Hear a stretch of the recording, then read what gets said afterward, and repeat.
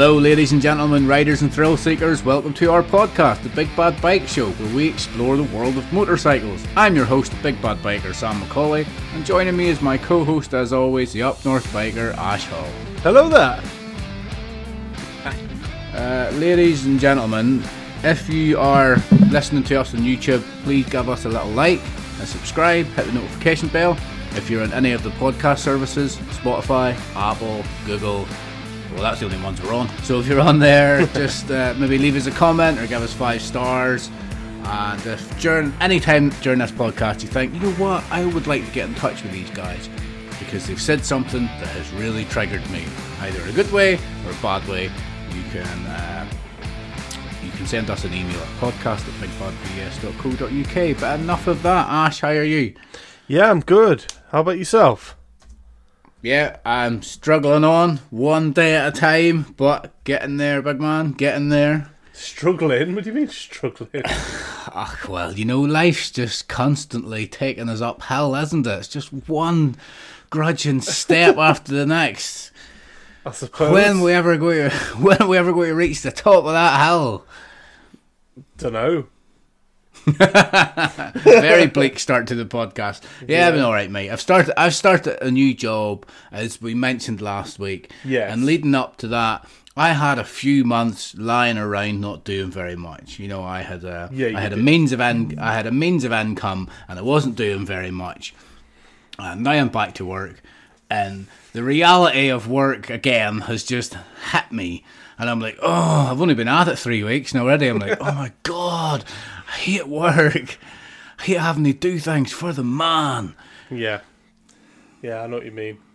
It's not great, but who knows? I'll probably be in a new job soon anyway. It's something we all got to do, unless this kicks off, mate. Unless our podcast kicks off and we can somehow become full-time motorbike reviewers, commentators. Yes. That's like a dream. That's a dream. Yeah, it's a dream. Whether it'll be a reality, who knows? Yeah, different story. Before we get into the pod, what have you been up to? Bit of a catch up. Yeah, so I've had the house to myself this weekend, which has been really nice. That's always nice to have. Yeah, it is. I've been doing a lot of custom work on the Honda Rebel, which I mentioned in my in the last podcast. I had to go at the first time actually doing some proper metal work, so I've chopped the rear fender, as the Americans say, but I call it a mudguard. Chopped that down nice and short because I wanted it's a bobber style bike, so I didn't really want the big stupid bracket holding my rear mudguard up. So I had to go at that. That was pretty successful. I've been doing loads of spray painting as well. I've got my wheels painted black and the drum brake and the rear sprocket as well, and the housing. They've got all that looking good. So, at any point during this rebuild of your bike, have you ever thought about, getting a little bit cray and going a little bit eccentric and kind of off piece and being like, I'm going to do this the way I want to do it? Well, I'm going black with it, so it's all going to be pretty much black with only a few touches of chrome, because I'm not a massive fan of chrome. Too much of it, it's too much upkeep to keep it right, and also I just think it looks very Hot Wheelsy. You know what I mean? I don't know. I'm just not a big fan of chrome, so. Are you going all black on it? Because I know me and you've been messaging each other that we've both recently started watching Sons of Anarchy again. Yes. Because I never finished the entire thing, and it's been a long time, so I thought I'd start all over again. And you said you'd just finished season 1. Has that anything to do with how you're styling the bike? Are you watching that and thinking, like, oh, I just want to be a badass biker and badass biker on a 250? I hardly think so. Yeah. But, no, prospect. You could be a prospect. Yeah, I did. Have actually taken something from it, which is the fact that the bobber style bikes, they don't actually have a front mudguard. So I'm not going to put the front mudguard back on. I'm going to leave it off. Which I didn't think was a thing. I thought they always have mudguards on, but then when I did some research, I was like, oh yeah, it's a pretty standard thing. But no, I'm going with black because black is like my favourite colour. The GTR that I have is black as well, so it'll look nice next to it. It's going to be I'm doing it in like a gloss black, and then it's going to have a matte black stripe all the way down the middle. And then the tank is currently like black with like a white sort of teardrop on the side. I am going to cut all that back, repaint it, but I am going to do something custom on the side. Yeah, I don't think I'm going to put any stickers on it that say Honda or Rebel or anything like that. I just want it to be fairly plain. So just people, black. Yeah, want it all to be black. Black with a white sort of teardrop tank with a little trim around it, you know. Right, I see that. Yeah, so when people look at it, they don't immediately think, "Oh, it's just a Honda Rebel." They'll look at it and go, "What is that?" That's what I want people to look at. Are you doing like the rims? Are they going to be black? Or? Yeah, rims are currently painted black. I'm letting them cure for 24 hours before I put the clear coat over the top. Just so the listeners are aware, if I don't know what you're putting on social media or what's on your Instagram or whatever, but Ash keeps sending us pictures of him watching movies with just bike parts all over his living room. So he's a real grease monkey. He's just there cleaning bike parts in his living room. Well, like I say, you got like the dog's towel set down or something. Yeah, that's what it is. It's the dog towel. It's just one of the dog towels. And I put it down, and I thought I could be in the garage. It's raining outside. It's cold. It's windy. Or I could be in the house. I've literally been watching Rocky movies all day. I've gone from 1 to 5 all day, and I thought, do you know what? I'll just sit and watch Rocky, and I'll get all my bits and bobs sorted. But what did you think of that sprocket that I sent you? That video, it looked pretty shiny. I thought. I don't know if I've watched that yet. Did you send that to the group or straight to me? I sent it to the group, and I just put, what did I say? It almost looks too good to paint, which it did. I very nearly didn't paint it. Then. Oh no, I've already painted it. So to summarise, Ash has hit the house to himself, and he's been in his living room shining his sprocket. I have been shining my sprocket, yes sir. Well, yeah, it sounds like you've been up to something at least. You've got something to occupy yourself while you're that's what I've been doing.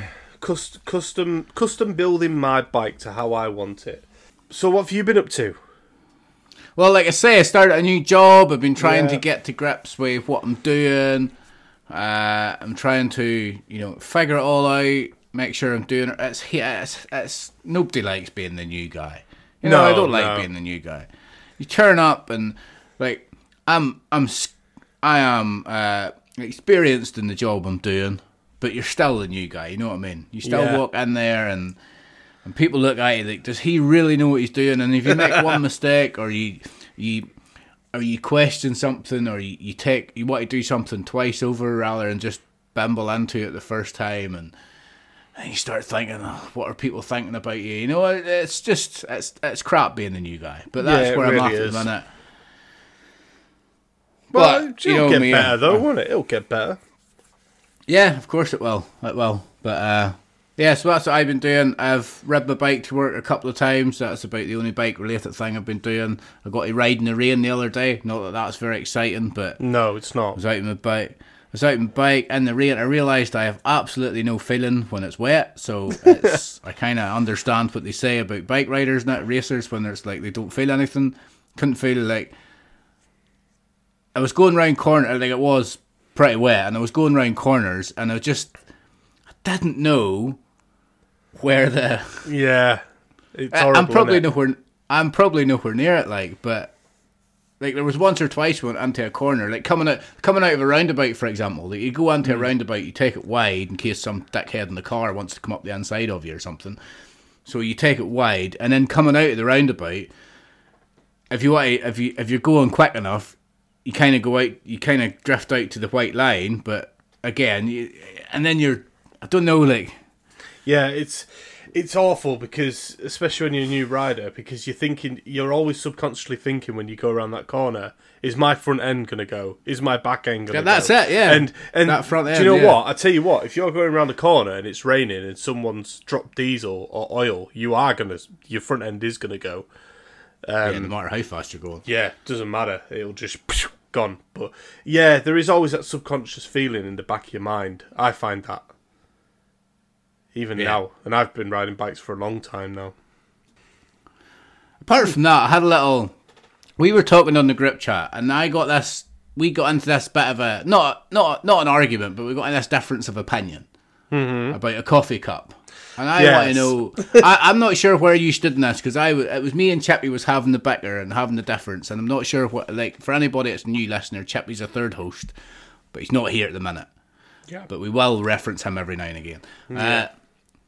So, I'll give you the lowdown with the coffee cup. So basically, I wake up in the morning, and I'll make a cup of coffee, and I'll drink coffee out of the cup, and then I'll set that cup down.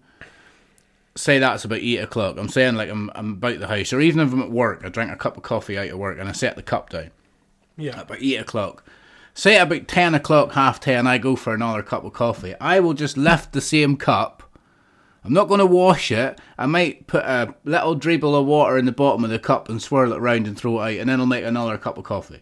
And I'll do that all day. I've even seen me coming into work the following day and picking up the exact same cup. Like, I'll not wash it or anything. I'll just put a bit of water in it, maybe run my hand around it. For me, if it's during the day and it's making a cup of tea or whatever, then yeah, I will do that. Like, as long as it's not, I haven't left it too long. But I don't think I could pick up the same cup the day after. That's wrong. I've seen me using the same cup. And that, like, I'll maybe put water in it and run my hand around it, but I've seen me using the same cup for maybe like a whole week, 5 days. That's disgusting. That's not disgusting. It really is. Not, though. No, it's not.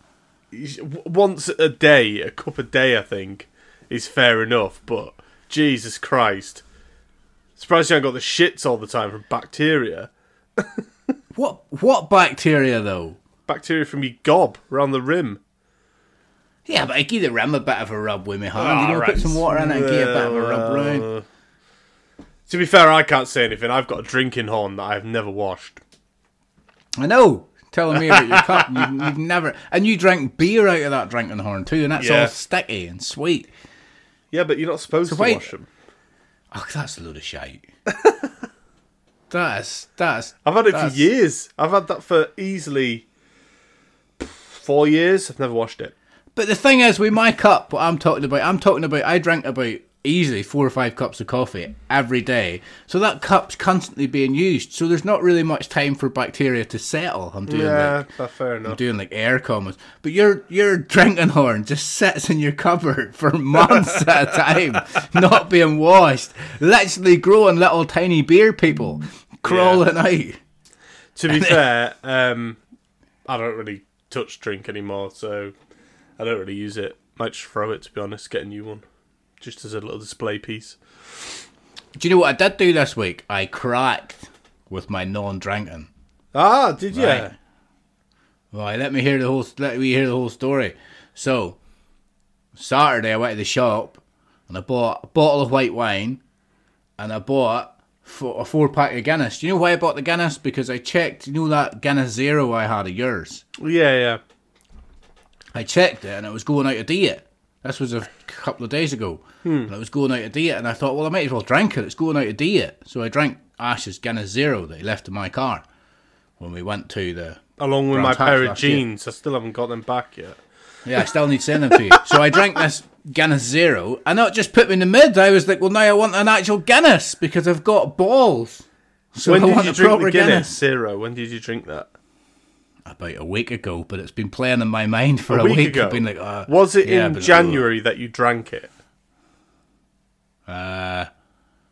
Probably, yeah. Right, well, then you realise you broke dry January, don't you? Well, I know there's about 0.001% of alcohol. No, 0.5. You broke dry January.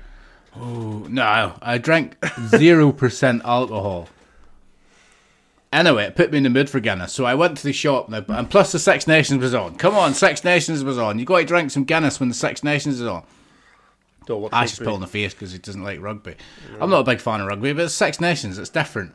So I went and bought Guinness, I bought white wine, and then I didn't even drink them. They're in my house. That's a proper test. What is obedience? What is obedience without having temptation? So, So I bought wine, I bought Guinness, and then I got home and I said, you know what? I'm not even. I said to my wife, I goes, do you want some wine tonight? And she's like, I'm not fussed. I'll drink if you do. And I was like, I'm not drinking then. Fair enough. Because then if she had said yes, I could have blamed her. I could have been, it was your fault. Poor Helen. No, well, we didn't drink. It's fine. I've not cracked yet, but I do have alcohol. I've always had alcohol in the house. I always had Guinness in the house. Right, I realise we are rambling on. Oh, yeah, massively. And it's probably not even that nice to listen to. It's probably crap. Yeah. If anybody listening has done Dry January and they want us to give them a shout out and say well done, just send us an email at podcast@bigbadbs.co.uk.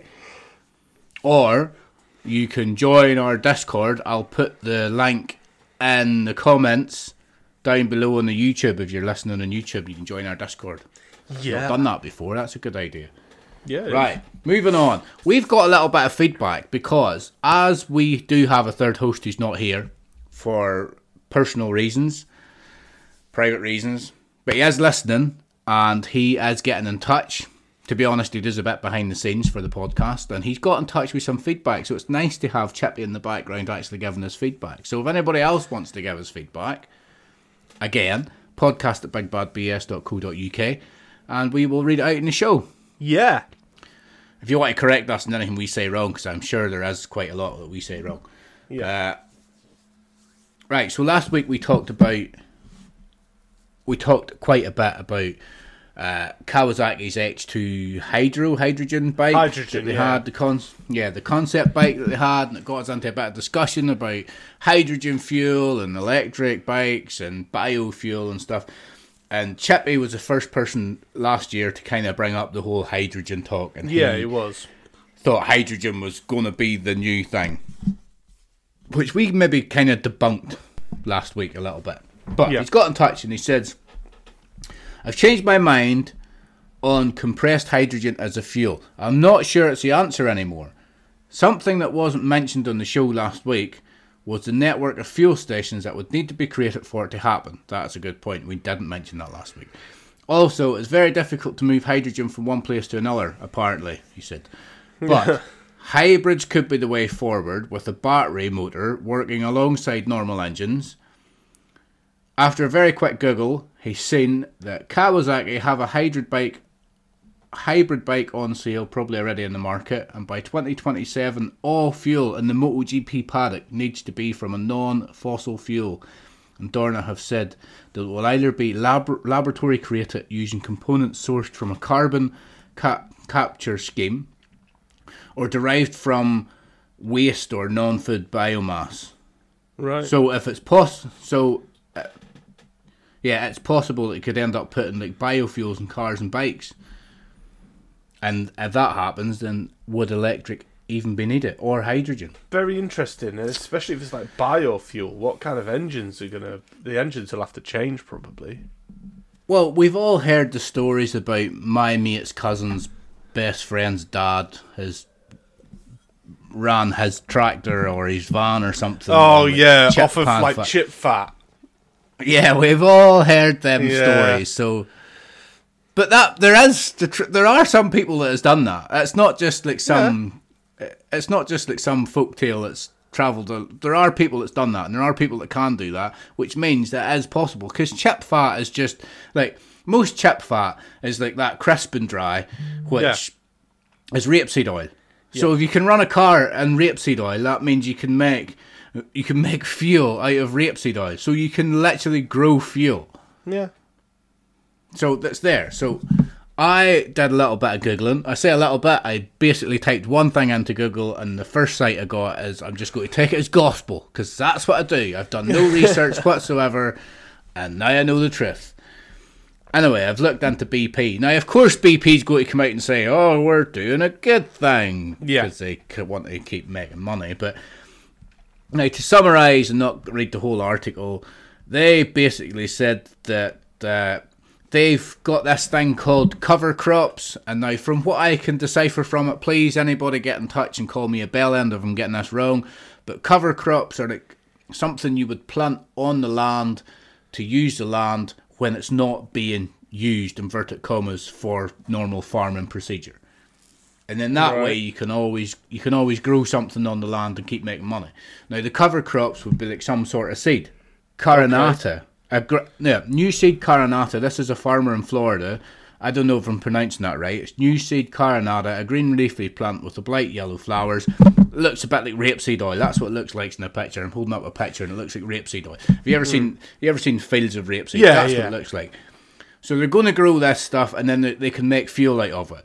Now apparently they used to use cover crops at the turn of the 20th century, but then it died and it stopped happening. But they're going to bring it back in, and these people have actually realised that they can grow fuel out of it. Now, the article goes on to say it's not just in the US. In Europe, for example, it is estimated that growing oilseeds cover crops on just 10% of the available land could produce more than 5 million tonnes of sustainable biofuel, and that's enough to power 100,000 transatlantic flights based from London to New York.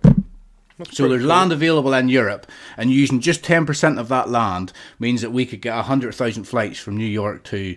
Now that's what BP's saying that, and they're getting that information from somewhere. Like I say, it might be smoke and mirrors to try and make money, because that's what they're in the habit of doing. Yeah. But the opportunity for biofuels there. Dorn has said they're going to go to biofuel by 2027. Now, if this is coming in, again, this might be all bro science, but a guy told me once, don't take this as fact, but a guy told me once that he had read that the biofuel is expected to cause about 10 to 15% as much pollution as what normal fuel makes. So that's like an 85% drop in pollution.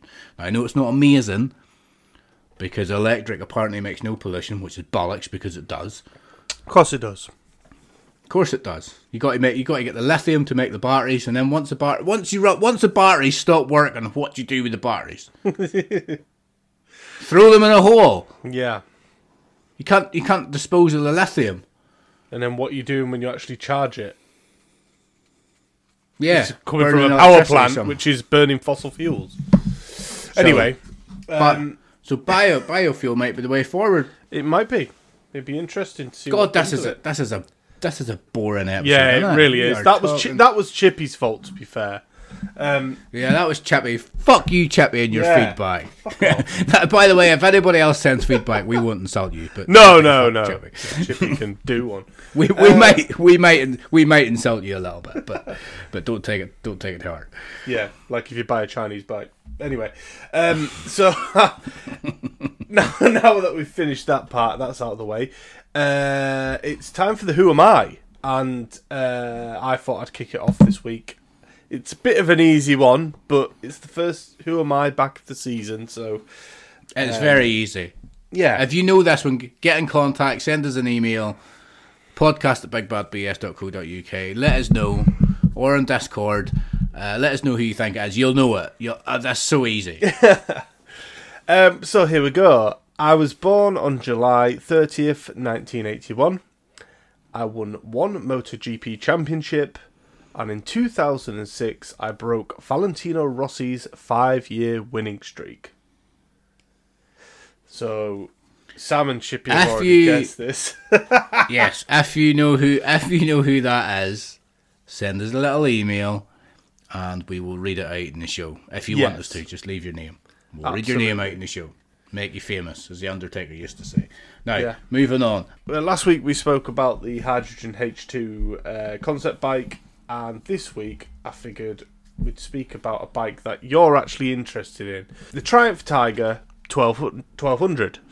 For anybody that don't know, the Tiger 1200 is basically in competition with such as like BMW with their GSs and stuff like that.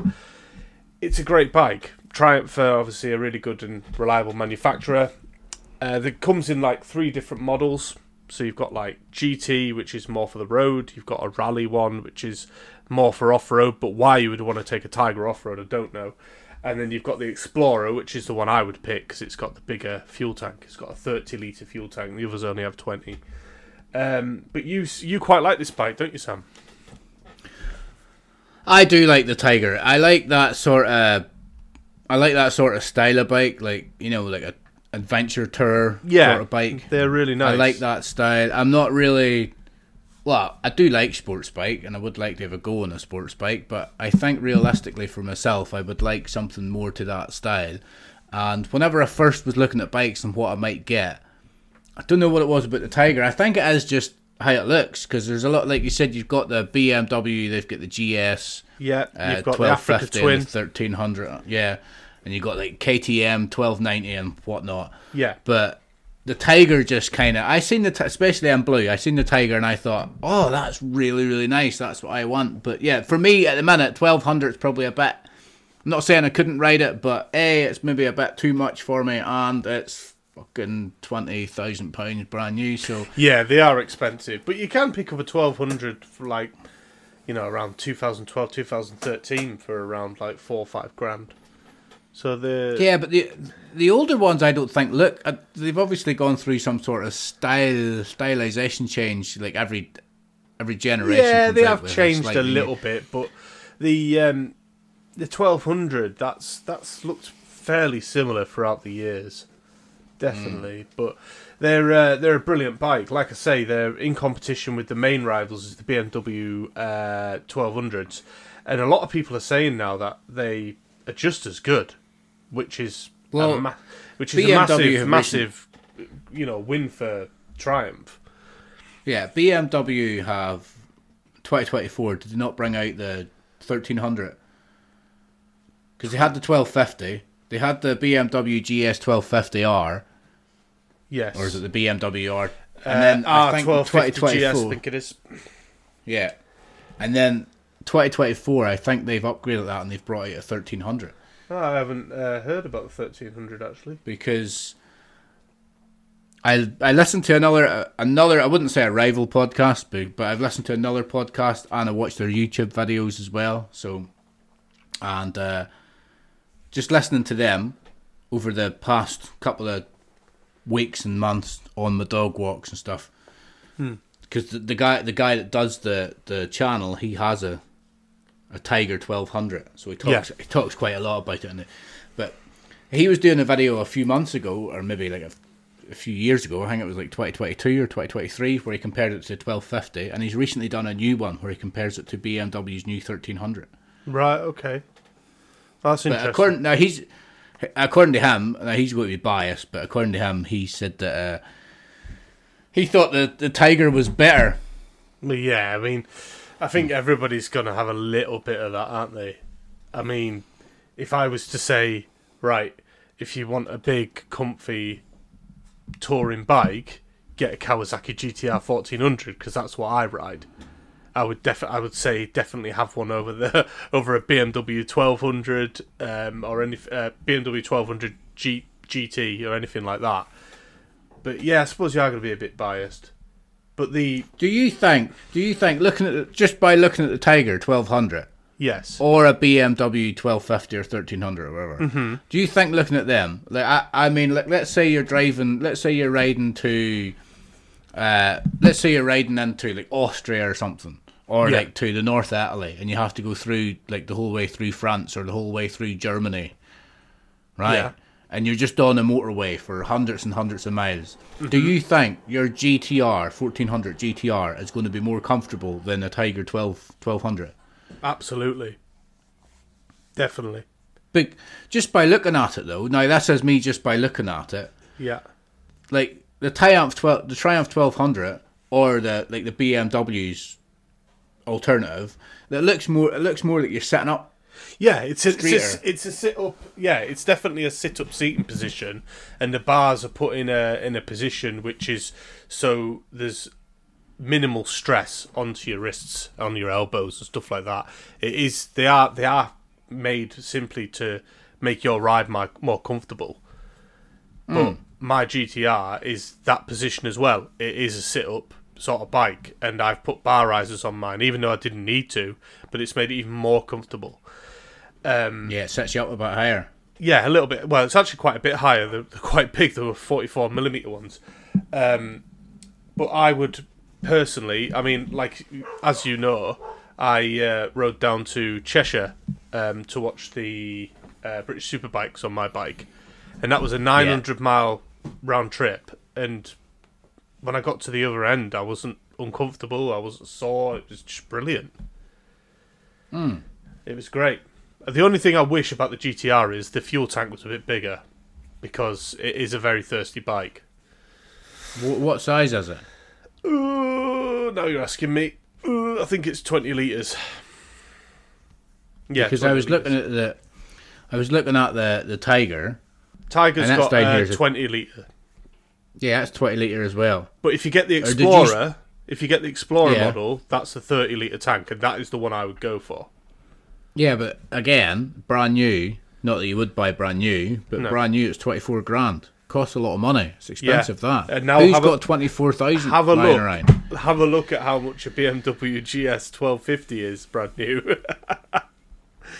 And then you'll be like, whoa.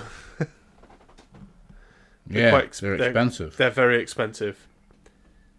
But that's why I went for my GTR. That cost me, I think it's 4,500.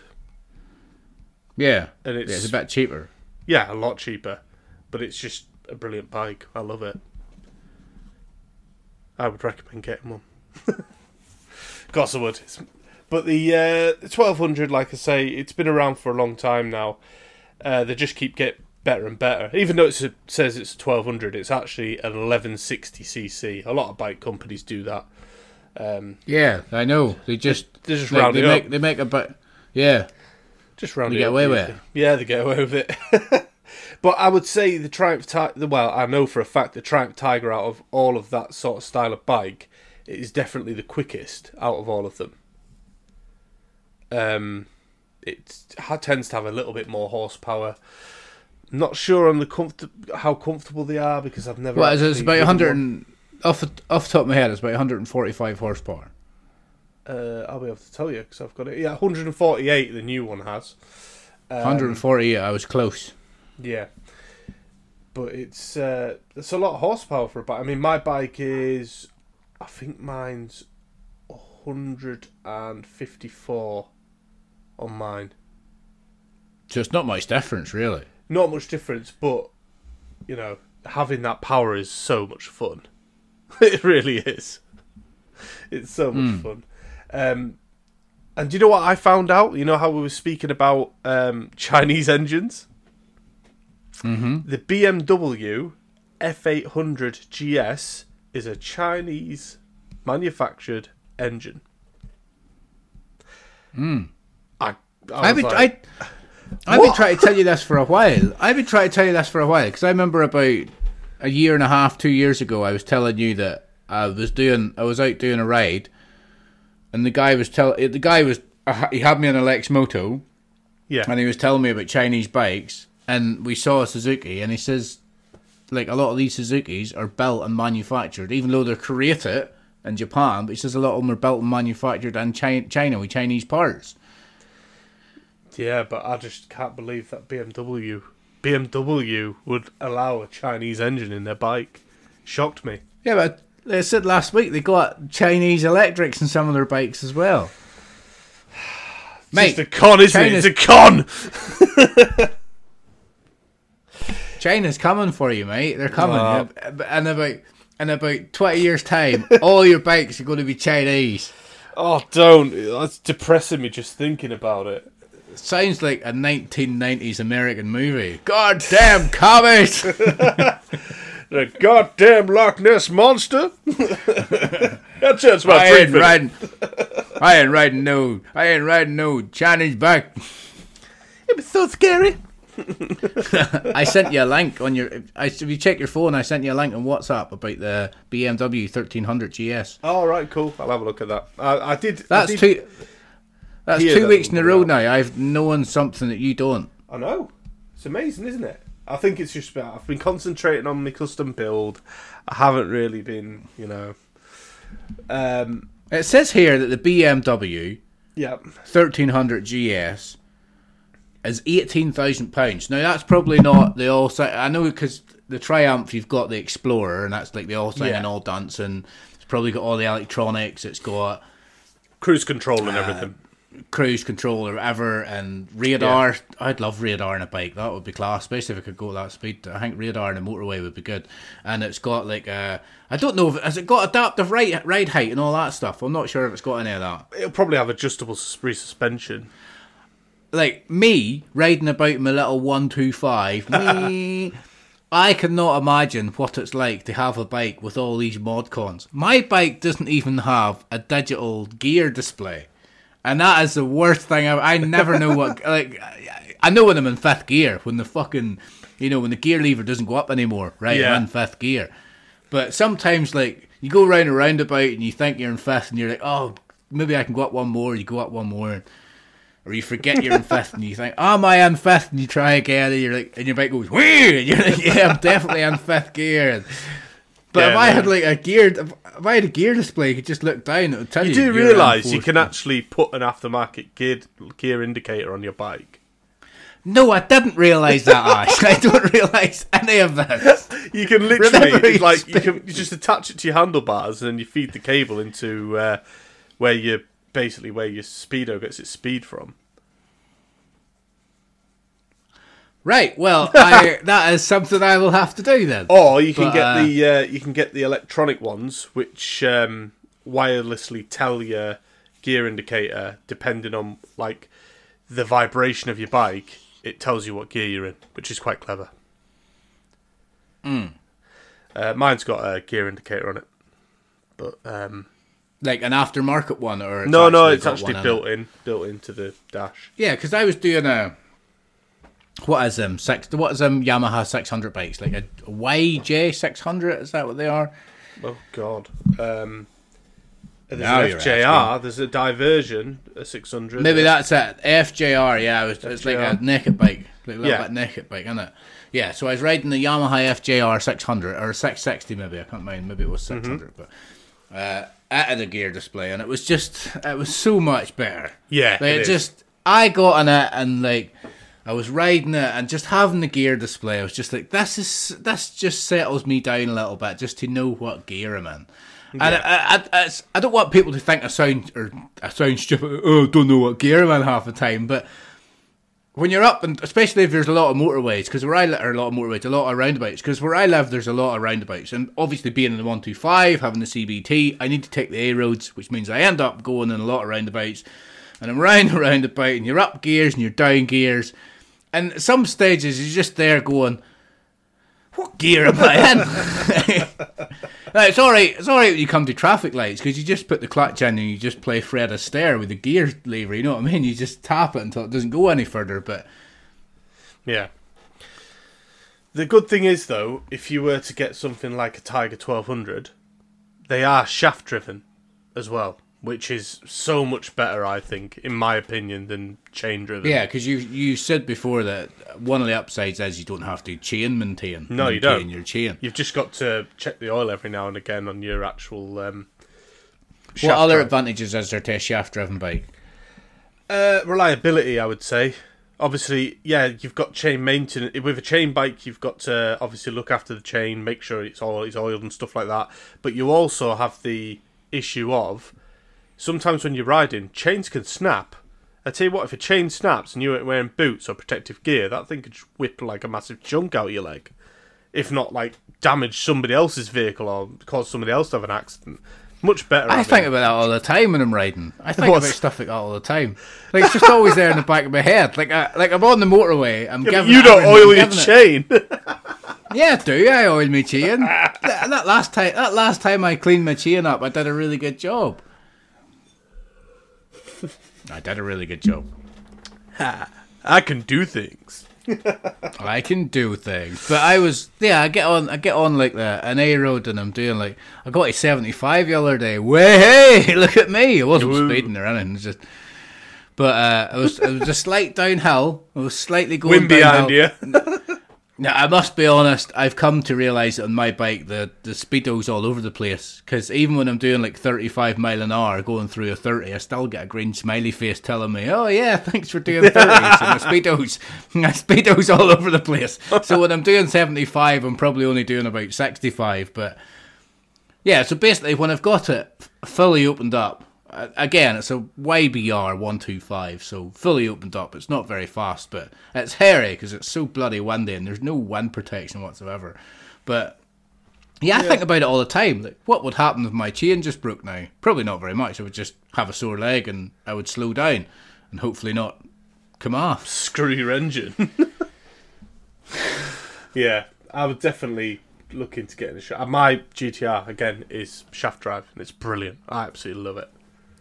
Triumph 1200, good wind protection, do you think? Yes, definitely. Just as much as a GS. I imagine the newer ones have like an electric up and down screen that'll move up and down. Definitely good wind protection, especially with the legs, because it's quite bulky up on the top end, so you wouldn't feel it on your legs. And the riding difference when you've got a big sort of windshield is just brilliant. You know when you're going at speed and your head's kind of like going like that, like flapping about. You have none of that. It's so good. Like, it's like you're just in a big comfy armchair just going for it. Because at the minute, again, I'm kind of comparing a Triumph 1200 to my 125 here, but at the minute, the slightest bit of wind and it's blowing me. Yeah. And even though it's blowing me and I'm trying to stay up, I kind of feel like if I had a heavier bike... Oh, yeah, you do. The bike would kind of anchor me a little bit. Because at the minute it's blowing me and I'm like, I'm blowing here and trying to stay up straight. But my bike is so light and there's nothing to it that the slightest little jerk and that's going to go all over the place. Well, do you remember when I had my CRF 300? Yeah, so when I was riding that, when it was windy, no, the Honda. The Honda. Yeah, when I was riding that across the Highlands when it was windy, Jesus Christ, was I being blown around like really bad? Yeah, because it's so light. And then when I got the Blackbird, obviously that's a much heavier bike. I didn't feel it anywhere near as much. Then when I got the GTR, it's like wow, even if it's windy, it doesn't really batter you around because you've got the weight there. I mean, that thing weighs about, I think it's like 240 kilos. It's a lot. Well, I think that's one of the reasons why I like the look of the Tiger. Like, I know the Tiger 1200 is a bit bigger still, but it's lovely. I like the They Tiger. are brilliant bikes. The front of it kind of looks like it's got like a big chest to it. Yeah. You know the way it comes out and it like it kind of. Have you actually seen a GS in the flesh? A GS 1200? A BMW? Yeah. Yes, yeah. Yeah, because they're very similar as well, just big and bulky at the front. Yeah, big, like and all that adds to the wind protection, especially on your legs. Yeah, and they always have big screens that would go like. Yeah, even I've got a screen extender on the top of my screen just to give it a little bit more. And they always have like well, not always, but quite often they have like like the wind protectors that goes around the handlebars. Yeah, the oh god, what are they called? Just handguards. Handguards, yeah, they got that as well. All that, I see all that stuff, and I just think I want a big bike like that, just so I can be comfortable. I want to be comfortable. That's what I want. Like you said, I want to be I just want to be on an armchair going up the motorway. Yeah.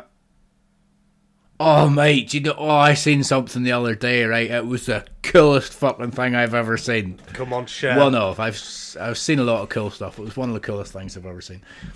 I was on my way home from work, on my little Pip. I call my bike Pip because it goes pip, pip, pip. But I was on my little Pip. And I was sitting at a roundabout, quite a big roundabout. So the traffic lights you're sitting there for about 5 minutes, and there was 2 cars in front of me. And then from behind me, I just heard this thunders. And I looked over, and there was this lass on a Harley, big black Harley. I think cool. It was like a hardback Harley come up, and so I could see her blonde hair coming out from behind her helmet. Now, I actually think I saw her face to face earlier that day because I did a delivery to a house, and there was a blonde lass there with a Harley, and I was delivering building materials because that's what I deliver for her husband, and she was like just sitting there, but. I seen the Harley and I thought it was her husband's Harley. Now I think it was her, right? I think it was the lady that I had seen, and I was like, "Oh my god, this is cool! Look at her! Look at this bike!" I would say, "Look at her!" I mean the bike. Look at it; it's amazing. It was a lovely bike. It was like a black Harley. And then all that happened in like a split second. All that went through my head in a split second. And then just after that, I heard this next, and then another one come up. And it was, this time it was a lass, brunette hair. She had like a red leather coat on, and jeans, and she had like a pair of cowboy boots on her Harley. But her Harley was like it had like a white teardrop tank, like what you're doing with your bobber, right? Now, you've played Resident Evil. Anybody out there that's played Resident Evil or Resident Evil 2, they'll know who Claire Redfield is. She looked like Claire Redfield. That's who she looked like, because she had a red coat on. Yeah. She looked like Claire Redfield. And now they both saw me. I could see them. They were maybe talking to each other because they were close enough to talk, and they both started going like really revving their bikes. And I was there, and I was like, I'm not even getting involved in this. I am not revving my little shitty 125. Like if you're trying to get that, I'm not getting involved. But yeah, and then they both just went around, and they must have been, I don't know if they were random and never met each other, or if they just happened to be there at the same time, same place. But they both went two separate ways around the roundabout, but they beeped at each other and waved at each other, so I think they were just finishing a ride together. Yeah. Oh my god, it was so cool. Oh, you know what I mean? I was just there and I was like, oh my god, I want a Harley. I will eventually one day have a Harley. 100%. Oh, I think I will too. Because 100%. Well, come on. I've got long black hair, and I know I don't have it at the minute, but I grow a pretty impressive beard. I've got a bald head and a beard. Dress me up in leather and put me in a Harley. Yeah, that's right. Yeah. But you can tell we've been watching Sons of Anarchy. But I like I say, I'm not a massive fan of chrome, and if it's the bike that I'm thinking that the lass was riding, it was probably the Sportster 883, which is very blacked out. I mean, it's matte black engine, matte black pipes, and then it's like just matte black everything. I love it. I think they look great. I wouldn't have an 883. Yeah, it was a gorgeous bike. But I would definitely have the Sportster 1200. I wouldn't have the 883 though. But yeah, I would definitely love a Harley. And this is one of the reasons why I bought the Rebel, because it's a cheap way for me to see if I like that riding style. And if I do like that riding style... No, go ahead. If I do like that riding style, then obviously I am going to be able to sell the bike for a profit, definitely. And that's the main reason why I bought it. But at the same time... Yeah, that's what I was going to bring up. I've always said I'm going to run it for this year, see if I like it. If I do, I like that riding style, then that's when I'll be looking for a Harley, definitely. Or something bigger. Maybe even a Honda Shadow 800 or something like that. But yeah. We've gone on a massive tangent here. So yeah, all in all, Triumph Tiger 1200, great bike. Right, so now moving on, we're gonna do what this podcast was invented to do. Talk about bike racing. Right. We're going to do. Are we doing the news?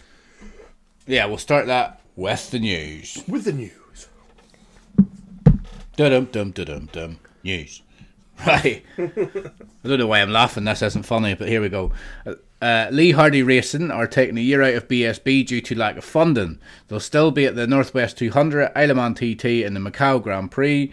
They've been in the championship since 2014, and they've had Peter Hickman, Jack Dixon, Ryan Vickers, Leon Haslam, and last season they had Brad Perry racing for them. So they've had some big names racing for them. They've been in the championship for quite a while. They're not going to be there this year due to lack of funding, so that's not it's not great news. No, it's not. It's pretty, because I used to like seeing. I used to like their lorry. I know it sounds daft, but I just used to like seeing their lorry. Well, yeah, I like going in and looking at lorries as well. But then we're truck drivers, mate. That's what it is. You go in. You're a truck driver, I ain't. Well, whenever I go, I like to walk around the paddock and look at the trucks because I'm a truck nerd, and I like to see. I like to see what they're driving with, whether if they're in Scanias or Ivecos or Mans or Daffs, or I drive a Daff at the minute. That's what I'm in. Back forward with the news. Back forward. That's back forward, side to side. Yeah, so Lee Hardy Racing is leaving BSB, which is a big shame. Well, they might be back. They said they're coming. They're out for a year. Hopefully, they'll get back in. Yeah. Right. More bad news. Let's be honest. News is never really very good. No. Right. It's usually crap. The Argentinian round of the MotoGP has been cancelled and it won't be replaced. It's due to the country having a big economic crisis and recent change to leadership in the country. Now, that's all getting very, very political, but basically Argentina's struggling financially, I guess, and that is resulting in them not being able to host the MotoGP, which is not very good. No, it's not. They didn't host it there last year, did they? Well, they did host it there last year, but there was problems, was there not? Because they went round the track, and one of the problems was that they don't use the track very often, and it was dirty and it was greasy, and the safety was they didn't think it was safe enough. Because remember last year they had Portimao at the start of the year, and one of the Espargaro brothers come off, Paul Espargaro come off, and then they were saying. And then they were saying that the gravel wasn't right, so that wasn't safe enough. Then they went to Argentina, and Argentina wasn't used enough. And then they said that wasn't safe enough, and it was like, bloody hell. There was a lot of complaining about tracks last year, wasn't there? There was. India being one, they complained about India, and then that was fine at the end of the day. Yeah, it was. Yeah, it was fine. That was all media. That was all media, like Simon Patterson just trying to make it sound like, because I need to write about something. I might as well say this. I don't know if that's true. I'm maybe just digging the knife into a journalist for being a journalist because that's what they're there to do. But yeah, so Argentina's not going ahead, and apparently they're not going to replace it. I'm surprised Spain hasn't come forward and says we can have another one. Oh, let's go to Spain again. Because Dorna likes Spain. They should do another one in America. They should just go to Laguna Seca or something like that. And make us all happy, Dorna, if you're listening. Yeah, go to Laguna Seca. We love Kota. Kota's amazing. Don't replace Kota. Just go to Laguna Seca as well. Now you can. Absolutely. Or Brazil. You can go to Brazil. They host an F1. They've obviously got a track that's big enough for F1 cars. I'm sure it can have MotoGP bikes. Or Mexico. Mexico host F1, so they can have MotoGP. Just do Le Mans on bikes. Yeah. Monte Carlo, is that? Yeah, I've put a little bit in the news. Right, so there was a test. It's a Sepang test. We can segue this in, but this isn't really newsworthy, but I just want to end on something fairly positive.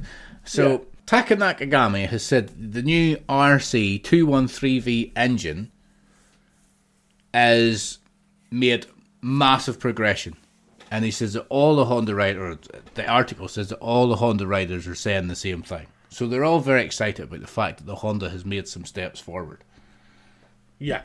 They also said, the engine also has more potential, more torque and top speed. I think, what did they say? Nakagami was it wasn't far off being keeping up with Pedro Acosta, I think. Yeah, 0.883 seconds and the 10th fastest lap time on Pedro Acosta. Yeah, which is pretty impressive, really. And it's good to see that bloody Honda are actually doing something. Yeah, doing it says something here to quote sort it. Yeah, it says here that the engine has more potential, more torque speed. Everything about the new engine character is much more positive, and all Honda riders are saying the same. And Johan Zarco was the fastest Honda there, so right.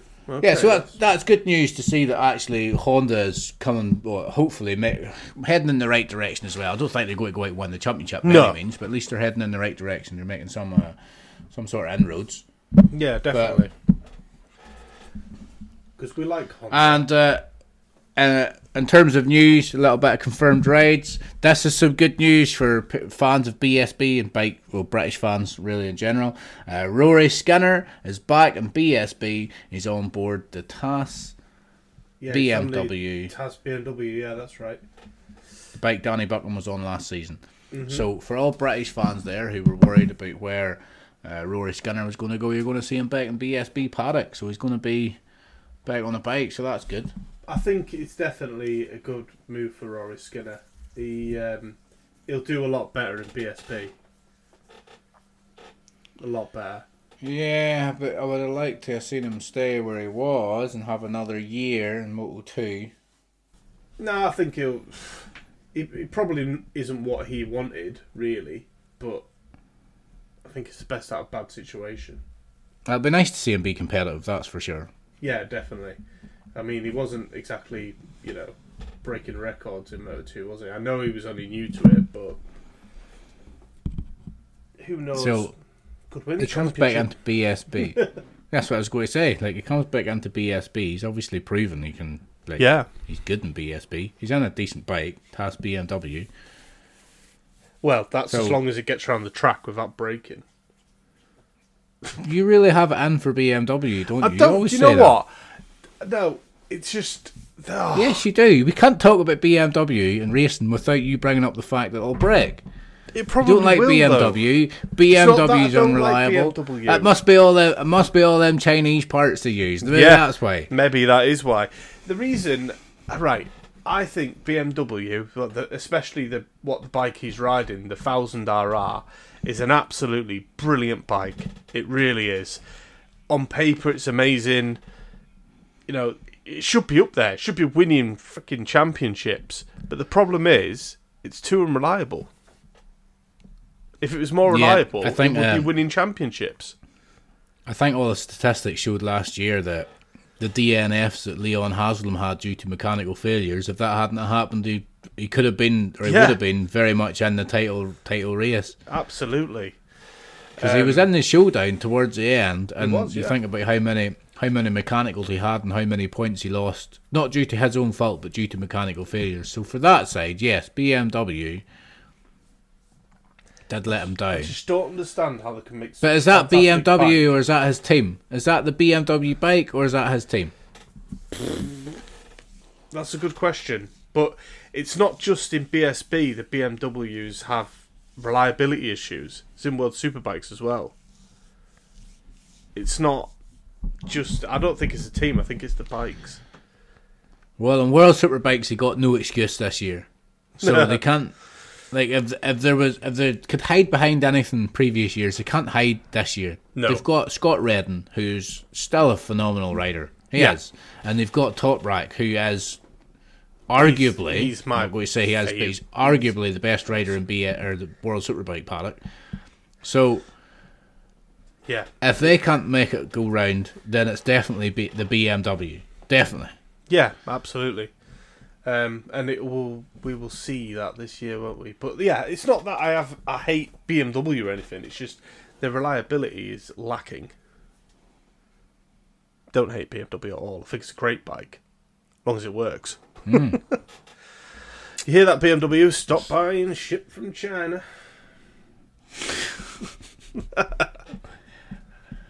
Anywho. Yeah. So is that right, the news? Well, is that the news covered? Well, that's pretty much it. There's not really a lot happening, is there? Like most of what we talk about is bike racing, and we could talk about the test. Did you look at any of the results from the test? I didn't actually. Oh, one thing I do want to talk about actually, that's what we talked about earlier, is Chippy mentioned. I don't know if it's you or Chippy that mentioned that Marc Marquez didn't reveal any of his times, like his lap times. No. So what happened was, do you remember last week we talked about it, where the MotoGP riders went to the World Superbike test? Yes, yeah. And they red stock bikes. Mm-hmm. Because Valentino Rossi was there, wasn't he? Yeah, Marc Marquez didn't release any of his lap times on that test. But why not? He didn't want to. He didn't have to. They weren't there testing. Like, they weren't there testing. They were there just for show. That's what. Well, yeah, they were there, but why not? They were there just times? to bring. Because he's playing mind games. That's why. Or do you think he's embarrassed? Do you think he's embarrassed by his times? Well, I don't think he's embarrassed, but like I say, they were riding stock bikes from the showroom. Yeah, They weren't they weren't like obviously World Superbikes. They say, oh, you can buy one of these bikes from the showroom, but then they're going into a garage and they're being souped up and they're being tuned. Yeah, of course they are. Yeah. Whereas I think the MotoGP guys were just riding stock bikes. If it doesn't mean anything, like it's not like people on Facebook are going, oh, Valentino Rossi was like 45th fastest or something. Oh, people saying he still got it. Obviously he doesn't. But it's like, well, he's on a stock bike. What do you expect? Yeah, but if it Marc Marquez probably wouldn't have been the fastest.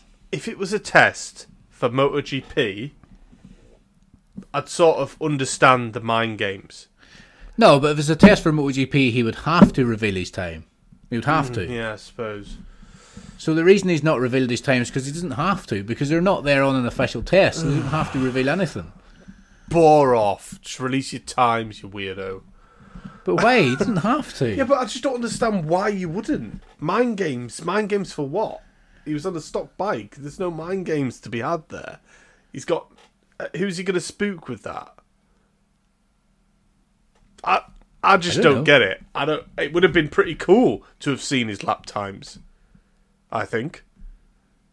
I would have liked to have seen that. Yeah. But instead, he's thrown his toys out the pram and he's not freaking doing it. No, I would say he wants people to know as little as possible so whenever he comes to the line on the first race of the season, whenever they line up, he wants to be the boogeyman. That's what he wants to be. He wants to turn up and be the boogeyman. He wants Bagnaia looking over his shoulder, not to see where Jorge Martin is, not to see where Morbidelli is, because he's riding the factory 2024, but not a factory bike, but he's riding the 2024 Ducati. You know, he doesn't want Bagnaia looking over his shoulder to see where his teammate Bastianini is.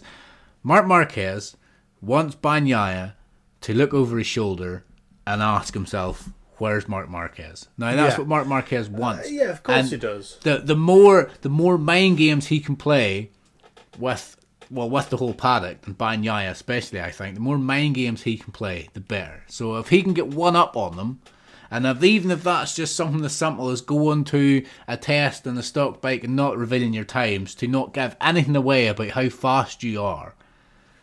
I know, I think he may have been... Or he may have been nursing a slight injury. Who knows? Maybe he had some little bit of surgery. I don't know. And maybe he just didn't want to give away that he was riding a bit slower because he doesn't want a lot of speculation. I don't know. But it's mind games because we're talking about it now. I know, we're talking about it. And if we're talking about it, other people are talking about it. But I think Bagnaia, if he's going to be like, oh, he hasn't revealed his lap times, I think it should be like, nah, so what? He's not going to be asked at all. It's not going to have affected him whatsoever. Just release your times. Think it will have. I don't think it will have affected him. No. I mean, I actually would like to see Marquez do well this year. He's had a rough old time, and I would like him to see him do well. I don't think he's going to win another championship, but I think he'll do well this year. Yeah. I think Jorge Martin's going to win. But there you go. Well, the difference is Marc Marquez he's going to be on the 2023 bike, so he's going to be on a bike that's not significantly, but possibly slower than the 2024 bike anyway. So it's true. The four riders in the 2024 bike have an advantage, like Morbidelli, Jorge Martin, Bastianini and Bagnaia. They all have an advantage because they're on the 2024 bike. If he is as good as a rider as Chippy obviously makes out, then he should be able to make up for that. Remains to be seen.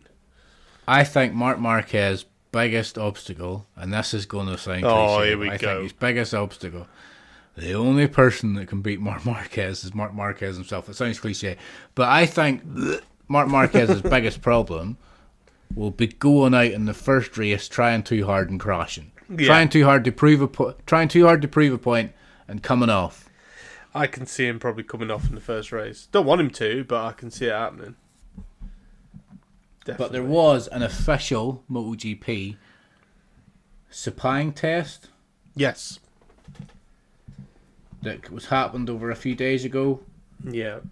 And I don't know if these are the final official results. I think they are, but the top 10 that we had down here. Now, you should never read too much into testing, because well, top of the timesheet was Pedro Acosta in the Red Bull Gas Tech 3 KTM, 158.189. Pretty good. That's why you shouldn't read too much into testing, because then it puts a lot of hype on Pedro Acosta. Because last week we were like, last week I got excited. Chippy was saying that he put that in, right, how I got excited about Nikola Bulliga, because he did well in these tests. But he did well in consecutive days on consecutive tests. So yeah, I think Bulliga's a real deal. I don't think he won the championship, but I think he'd do well. Whenever I hear his name, it just reminds me of a beluga whale. It's what get in my head when you say Bulliga. Beluga whale.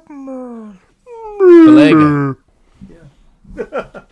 Beluga whale. Right, Pedro Acosta topped the timesheets in the test. Then you had Paul Espargaro at one stage was second, Johan Zarco was third, Fabio Quartararo was fourth, Dani Pedrosa was fifth, good old Johan Dani Mir was Pedrosa. sixth, Alex Rins was seventh, Luca Marini was eighth, Kyle Crutchlow was ninth, and Taka Nakagami was 10th. Now, there was no Ducati. I don't think there was any Ducatis at that, because there's none of them in the top 10. So I think this was like the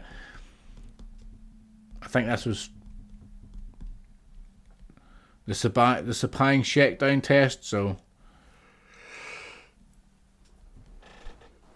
no, I know. I'm not sure if that test is just for the bikes that have concessions and they're allowed a few extra testing sessions, because there didn't seem to be any Ducatis or anything there. But yeah, there was a bit in there about Acosta saying that he was following Dani Pedrosa, and he said he found it really difficult, because obviously Dani Pedrosa's, like, even though he's never won a championship, well, he's never won a MotoGP Premier Championship, but Dani Pedrosa is, like, oh yeah, he's well known. Even though he never won the Premier Class Championship, he was always considered one of the aliens, because he could keep up with him, and he was always close to winning. So, but again, that's Marc Marquez is one of them aliens as well. He's still in there now. He's in a fast bike, so remains to be seen. It remains to be seen. This time next year, we could be talking about this. If Marc Marquez wins the championship this next year, we could be talking about him on a factory Ducati. Could be, alongside Bagnaia. If he goes out and wins the championship, do you think Ducati aren't going to put him on a factory bike? It depends at what. Well, yeah, I suppose. But who did he get rid of? That's the thing. Bastianini. Yeah. But if Marc Marquez goes out and does what Jorge Martin did this year and comes narrowly second, do you think they'll give him a factory ride? More than likely. It's Marquez, isn't it? It's Marquez. You think, Jesus, if you can do that in the 2023 bike, what can he do in the 2025 bike? What are you doing in the 2025 bike next year? Yeah. That's right. That's right. Oh, did you see KTM's new aero? Yes. Interesting. I got to be honest, I liked it. Oh, yeah, I liked it. Interesting, though. I love KTM. I think they're great in MotoGP. Not afraid to try stuff new. There's a lot of different dodgy aeros. I think it was one of the Ducatis on the back. It was kind of like, looks like the back of like the fins on a rocket ship. Like, it's the whole like rear end is just like flared out. And then there's some of the fairings on the side as well. They've got some like interesting new aero on as well. I'm sending you this. Just look at your phone. Mm-hmm. Just click that link. It's got like a picture of most of the bikes. Like, it's got Yamaha there. Yep. And what they've got in their aero. And then it's got KTM below that. And how they're looking. And then it's got the Honda. Have KTM released their livery yet for this year? I think they've released the Tech 3 one. Gas Tech 3. Yeah, the gas one they have, which looks good. But not the factory. It looks it looks like it's not as red as it was last year. It looks a bit more orange. It looks more like the actual factory bike, doesn't it? Yeah, I like the new gas cast. I think they've done that. I think they've done that for marketing reasons because the cost is on it. That's what I think. Maybe to try and sell more like genuine KTM t-shirts, not just t-shirts, obviously. The one that looks strangest to me is the Aprilia. Go on there and look at the Aprilia. Sorry. Yamaha, KTM, Honda. Yes. Yeah, it kind of looks like Batman's gauntlets. But it looks like it falls away at the back a lot, doesn't it? Yeah, it's a very interesting one, that. But then I think the weirdest one is... sorry, if you go... Sorry, there's two... Yeah, we're looking at this in crash.net, so if you want to see what we're looking at... Sorry, I was looking at Honda. Yeah. Yeah, the Aprilia one, that's what I mean. It looks like the back end of like the flights on a rocket ship. It's very strange. Just the whole, even just the back, or like the swing arm at the back, and the way they've got a cover, it goes over like a bit of a cover, it goes over the back wheel, and the way that there's not as much on the back of it as there is. It looks, it does look like the back end of some rocket ship. It looks very strange. It's really low to the ground as well. Yeah. But that swing arm too. That swing arm. I like the fact that when they're racing, they can actually flip a switch to drop the bike lower to the ground. There's a lot of people are against that though, because they think it's making it unsafe. I think it's that cool. That launch control is just making it a bit unsafe.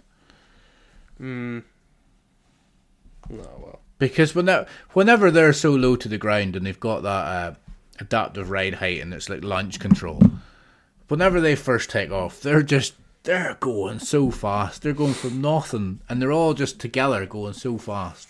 Yeah, they are, I suppose. Barreling in. I think barreling it. Yeah, I think it. Yeah, whatever. But there is a lot of talk last year about safety concerns around the launch control and all that, and dropping down. Right, are we gonna get onto these questions? Yeah, we've got questions. What questions? One from Chippy, and one from me, actually. Right. Do you want me to read question from... Oh, you go on. You go on. You read it out. Alright. So, a question from Chippy, again. He's put in brackets, because nobody's emailed him with a question. So, luckily we've got Chippy on hand. What is your favourite track or round from any championship in the season? And he said the one that really gets you excited. I'm excluding road races from this question. Now, because we would all just say the TT. Yes. Now, Chippy has said, I'll read his answer out. He likes the MotoGP at Phillip Island, always close racing at the business end of the busyness. Business. Is that supposed to say business? Sorry. Yeah, the business end of the championship. You've never heard that before? Yeah, no, I thought it was maybe supposed to say busiest. Anyway, of the championship, picturesque and great wildlife. Only downside is it's on at about 5 a.m. UK time. Trust Chippy to be like, oh, it's great wildlife. Fuck the wildlife. We're not there to look at the fucking birds. Oh, yeah, let's have a look at that kangaroo, mate. Look, whenever the cameraman is focusing and panning on the fucking birds or some stupid cat that's ran onto the track, you know it's boring television. Yes, oh, look, absolutely. Look, mate, there's a kit. Yes. Obviously, that means there's no bike racing going on. Yeah. Fucking wildlife. Oh, he's a fucking dick. I bet he's loving the wildlife where he is right now. My answer to this question was the MotoGP circuit of the Americas is my favourite. There's plenty of twists and turns in the track. The only break the riders get is the long straight, which means they all have to be on it. Yes, it does favour the Ducatis because of the straight, but makes for some great racing. I love circuit. We all love Circuit of the Americas. But yeah, I was going to put it down as but then I seen you put it down. I think it's a great track. It really is. It's definitely always my favourite of the year. But if they put Laguna Seca in, that would be my favourite. If you're listening, Donna. Yeah, if you're listening. So what's yours then, Sam?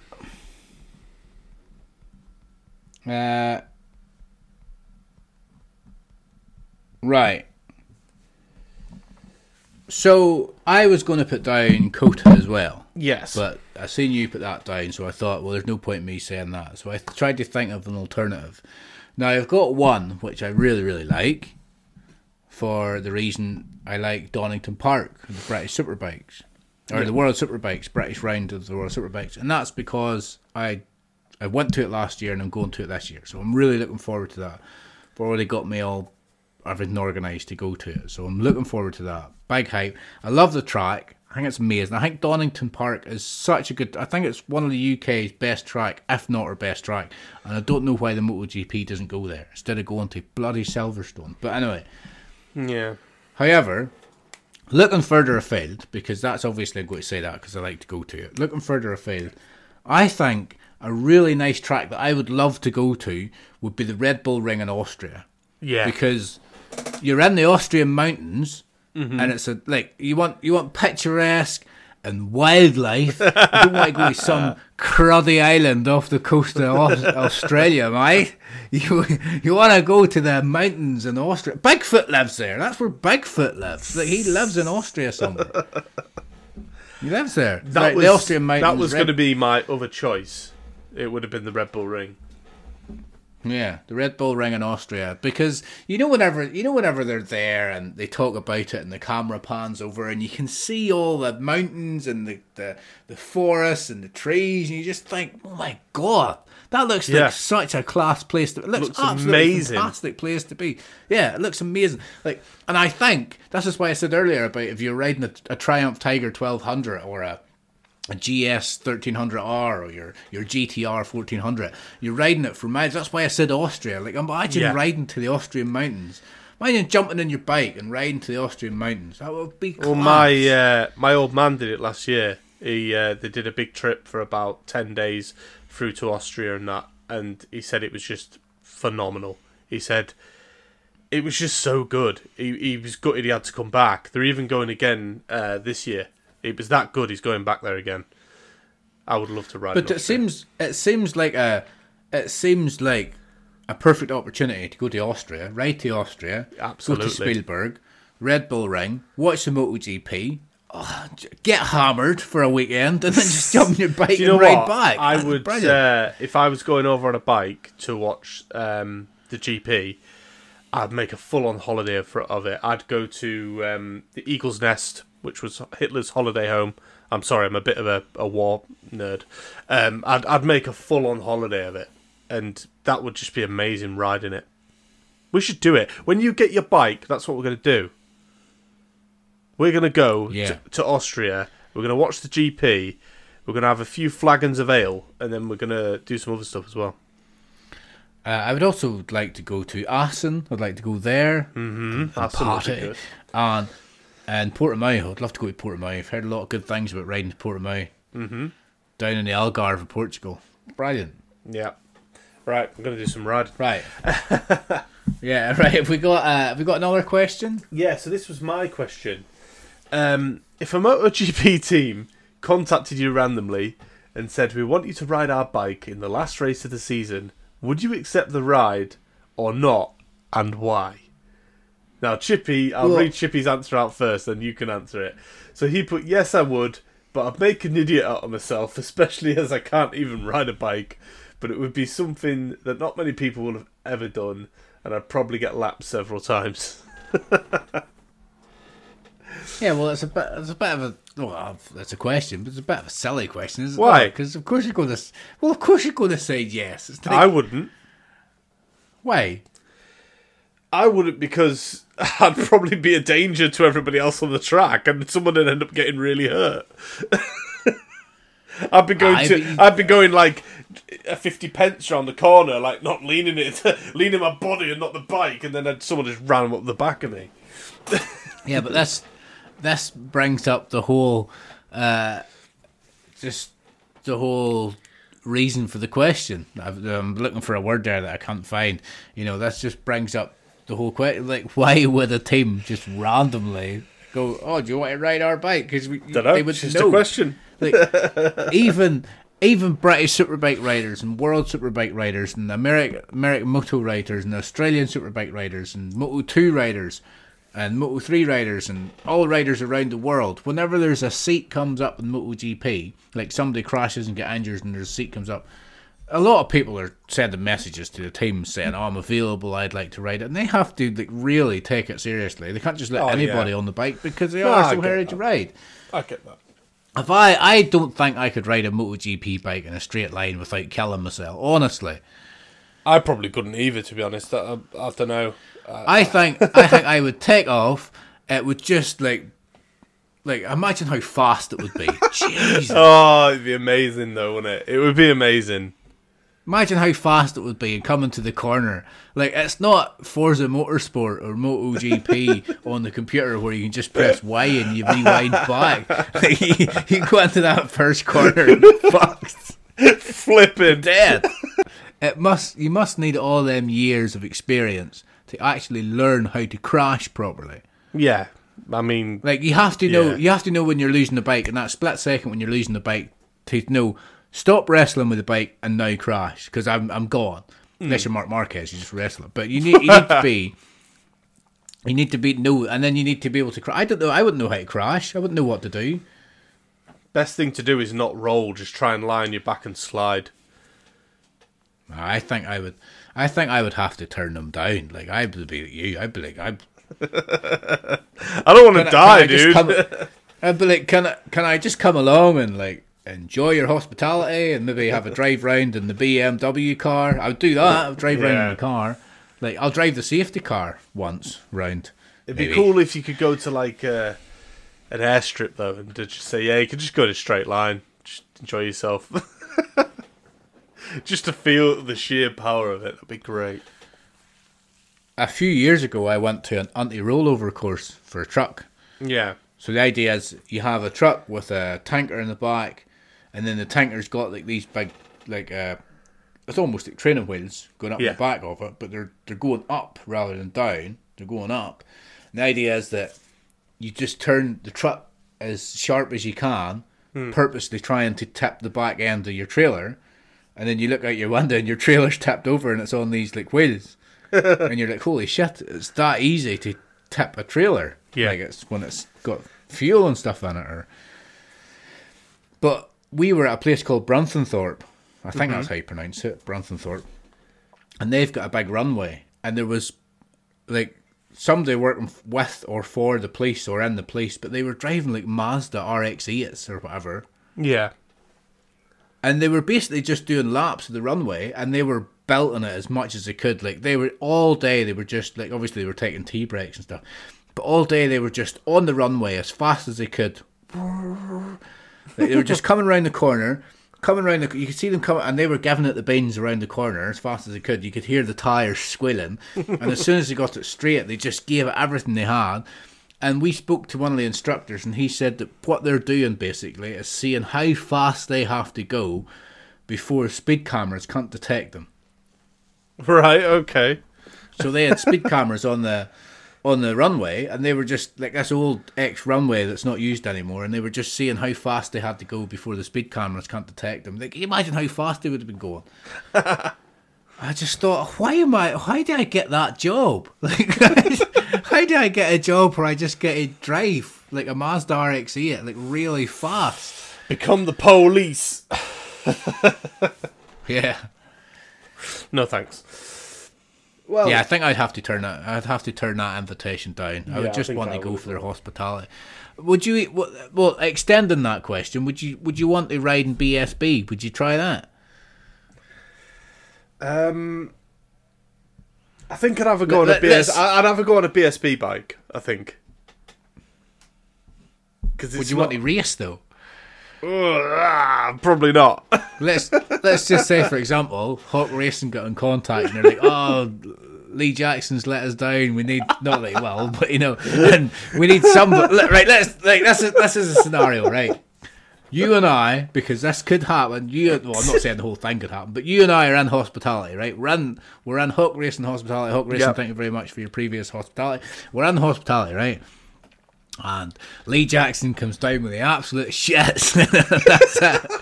And he can't ride. He's just shitting his guts out because he's accidentally drank laxatives somehow.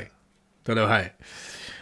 And then you get handed a helmet and you're like, oh, we need somebody to go out and ride. They're not going to pick me. I'm fat as fuck. Well, they're not going to pick me. What riding experience do you have? Oh, YBR 125. How many beers you had today? 6, but I can ride. Yeah. Had a bottle of gin, but I can take my bike. No, I think if that happened, Steve would be riding. Oh God! But no, I riding a British superbike.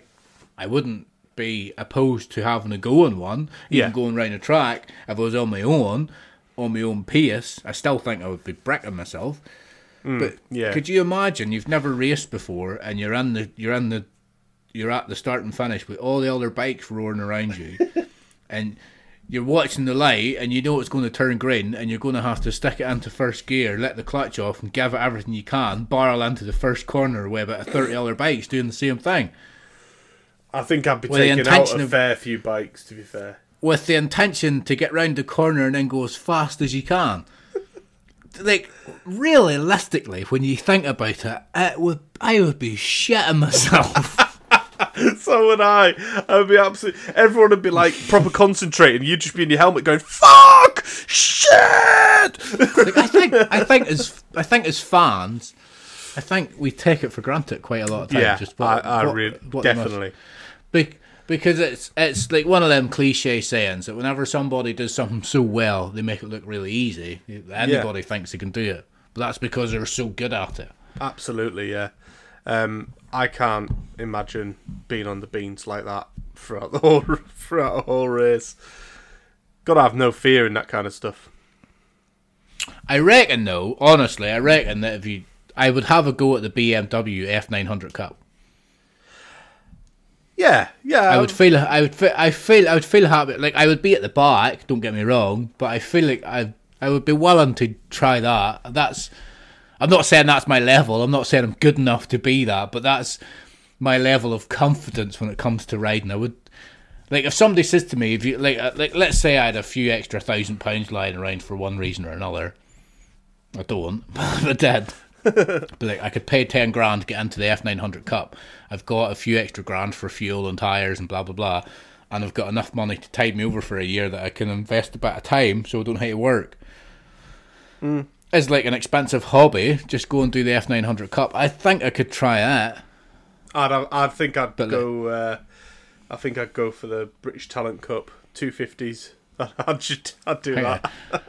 I think if I had that sort of money, really, I'd just buy my own bike and go to track days instead. Yeah. Buy yourself a Triumph Tiger and just go touring instead. Yeah, go to Austria. Yeah. Right. I suppose that's pretty much our show. Don't really have anything else to talk about. Bit of a rash start tonight, I think, Ash. It didn't really feel very well, did it?